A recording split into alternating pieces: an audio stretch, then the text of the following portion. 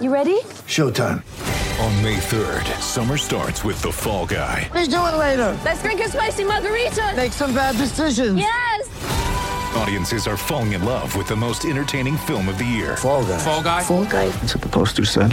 See Ryan Gosling and Emily Blunt in the movie critics say exists to make you happy. Trying to make it out? Nope. Because I don't either. It's not what I'm into right now. What are you into? Talking. Yeah. The Fall Guy. Only in theaters May 3rd. Rated PG-13. Ladies and gentlemen, let's go downstairs and inside the coach's office. You know, my mind is on our team. Right before tip-off, here's David Locke with head coach Quinn Snyder. It's the Quinn Snyder Coaches Show. Ready? Welcome back. Smoothie King Center, New Orleans, Louisiana. Jazz and the Pelicans coming up. Time for the Quinn Snyder Coaches Show with head coach Quinn Snyder. The Joe Ingles, Rudy Gobert pick and roll is now the fourth best combination in the NBA. What are those two doing together so well?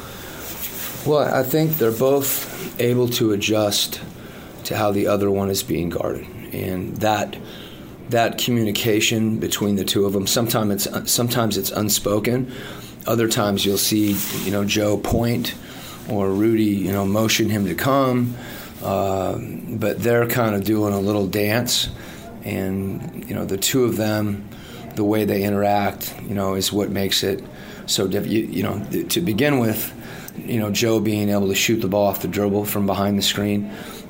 Or, when Rudy gets a screen, if someone's trying to go over the screen, he's 6'8", and it creates space. And Rudy knows that if he frees Joe up for a shot, that then they have to react to that, and that's when he's able to put even more pressure on the rim, and Joe's looking for him. One of the beautiful things about being as close as we are to this team is being Ron and I, is watching guys work. Vince LaGarza and Joe Ingles have worked on Joe going right day and day and day. What has he developed there, and what is it allowing him to do? I remember the day, it was before Joe went back to Australia, and I happened to be there at the time, and Vince and I had discussed it a lot because he'd been keeping notes and keeping clips, and some of the footwork involved in doing that. When Joe went back to Australia, Vince went out and saw him, and it's not vacation when you go visit Joe in Australia. One time, it's winter, but those guys really, really worked, and they worked on him going right and his footwork and his ball handling. And Joe, when a left-hand player goes right or a right-hand player goes left, it doesn't necessarily have to be the same thing. You're going to do different things going to different directions, but they can be equally effective, and they're suited to you as a player. And Joe's shoots his step back going right, and he's also now able to kind of attack and get his shoulder into people and drive the ball going right. What have you seen from Tony Bradley? Well, the first thing that jumps to mind for all of us is just the way he runs. His ability to run, offensively to the rim, really create space for people. That's also true of his rolling. And Tony's given himself up on the offensive end. And when you run, when you roll, he's on the offensive glass, which is something he does very well. And then he's a good screener. He's gotten called for a few screens that, they're always a little bit debatable, and he probably gets them at times because he's not Rudy. And but that's a small price to pay for him doing the things he does to get his teammates available. Played this team recently. What's your main adjustment you want to make off that game? Well, I think we need to do a better job contesting, to not be surprised that they shoot the ball. They'll shoot the ball when you're on them if your hand is down, and you can't just keep your hand up through an entire possession. It's hard to move. We ask our bigs to do that when there's a mismatch on the perimeter and we want to make someone drive.